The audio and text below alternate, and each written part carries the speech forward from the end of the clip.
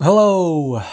Hey, just wanted to get a quick recording in. Thank you again for all those who are joining me on this journey uh, of hearing a novice podcaster trying to get his voice out. Pretty much, this is the Left Brain Podcast. If you don't know already, so basically, I've started this podcast in regards to get my thoughts out and just to tell about my experiences as a caregiver.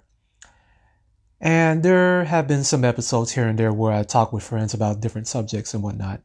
And so, as of right now, I'm recording this episode the night before I'm going to release it. So it is, I believe, March the 17th. This will be released on the 18th. And as of right now, the whole world, if you haven't caught up, many parts of the world, if not globally, have pretty much been on shutdown in the sense that due to the coronavirus, or I don't know the technical term, but I know it's CDV-19, I believe. Don't quote me on that. But if you're listening and if you're familiar with what's going on with the news, that's what I'm going to talk about today. I guess. How am I dealing with a national crisis as a caregiver? And so I think this is very unique in the sense, that either it's going to be talked about or it's rarely going to be talked about from a caregiver's standpoint. So I believe the news of this outbreak has been almost a month old, as many of us have known or have been aware of, that this all started out in a small province in the country of China.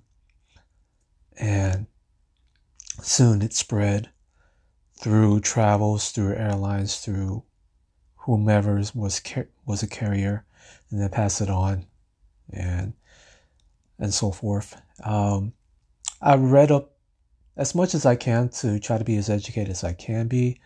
I know there's a lot of there's been a lot of hype. What do I want to say? There's a lot of there's the word I can't say. Sensationalization of the news of the outbreak, meaning that rather than being informed or educated, it's blown to how do I say this? It's blown to or I guess it's more geared now. It's more geared towards I guess more fear-mongering in a sense, in all news outlets, most news outlets that I've came across, with very little talks of relief or solutions. Well, I stand corrected. There's been talks of vaccinations, vaccines, things of that nature. Things are being progressed as far as that there's more news coverage of how many people have recovered, and more news from government organizations and organizations like the CDC and other international organizations that deals with these crisis and whatnot, to formulate and hopefully test out this talked about vaccine that's in the works. And so in a sense, that's a relief, and that's good news as well. And so, but I think what's being pushed forward to the forefront of the news, and that's what's catching a lot of lot of eyes and a lot of attention is the fear mongering that's put into the public. And so I try my best not to shift towards that perspective. As I, throughout the beginning of this crisis, I talked with some professionals that I know, and they don't have they're not overly concerned with it, because it shows similar symptoms of the flu, and that just from what they said and what's been repeated on the news, it's just that the real people that are in danger are people who are elderly, preferably 60 years and older, within that range. And unfortunately, there have been casualties, and I don't know the age range of casualties. And I'm just trying to be as educated and be as unbiased as far as keeping a level head in that sense. Because as a caregiver, you have to be aware of things, of your surroundings and whatnot. And so, and usually when, as far as activities and being outdoors and active for my dad, as if you didn't know, I'm a caregiver for my father. He is 60 years old, and I'm a bit cautious of him going outside nowadays, and having gone to public places. So unfortunately, that means him being more confined to the house, and also him missing out on going to church as well. Unfortunately, that's the unfortunate part. But at the risk of him not being around or being exposed to potential illnesses or viruses that are out there, that are in the public, I think it's best for him just to be homebound. So, and I'm not going to expand too much on this. I think it's just for a lot of you caregivers that are in my position, it's about common sense. It's about being informed. It's just about being cautious. And so I just urge all the caregivers that are caring for a loved one, or even for a client, just to, use your common sense, be aware, be cautious. Yeah. And also just know that you may have to be the voice of reason in case the ones you take care of wants to push their I don't want to say push, wants to impose their will as far as wanting to,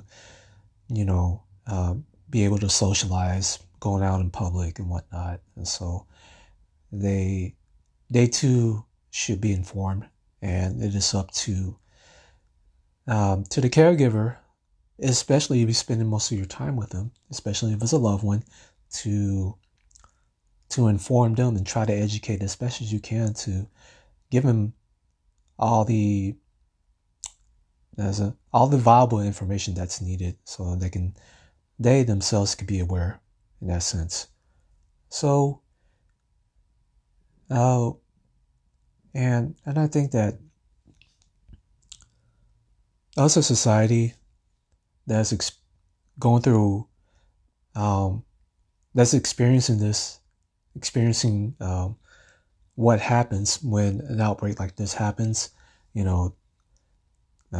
It's been reported that local businesses, public places now are being limited to small gatherings of people. For instance, some restaurants might be only have a minimal occupation of only 10 people at a time per business or so. Same goes for grocery stores, same goes for malls even. And And a lot of public schools, like mine in my area, the public schools have been closed for the time being, and they just started that this week. And so, in that regard, anything that's associated with public schools, usually any government funded buildings such as the public library, they too have closed for the time being, and just they figure that they give it everyone. They're estimating maybe a 2-week temporary close is what they're imposing, and what they're going forward with as far as how long they're going to be closing, in hopes that everything will be sorted and situated in the sense that public safety will be stabilized, and that I guess they're giving themselves enough time to really get all the data needed to combat the illness and the viruses and whatnot. So in that regard, I think it's smart, but it does tinker on the local economy and and the small businesses around here, and even the bigger businesses who employ thousands and thousands of people. They're not able to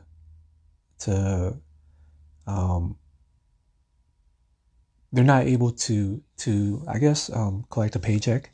And so, I stand corrected on that. There are some companies that are out there that are willing to pay their employees to work from home. There are some that are going out of the way to pay their employees while they're out of work. And so, because it's just, maybe that's the measures they're going to right now. And so, but a lot of mom and pop shops, they probably can't afford to do that. And so, because this is basic economics. You need people to spend money at your place in order to have the cash flow going, which can cover weekly payroll to whoever they employ, and so forth. Yeah. So the point is the illness, the outbreak that we're going through, it affects every aspect of the society that we live in. So, and even gyms, I just got a notification from my gym that they are going to be shutting down for the next 2 weeks due to the safety concern, of the virus, and so it's just it is the byproduct of what happens when an illness or an outbreak cannot be contained and it's so wide open, and yet there's there's people out there, especially within government, within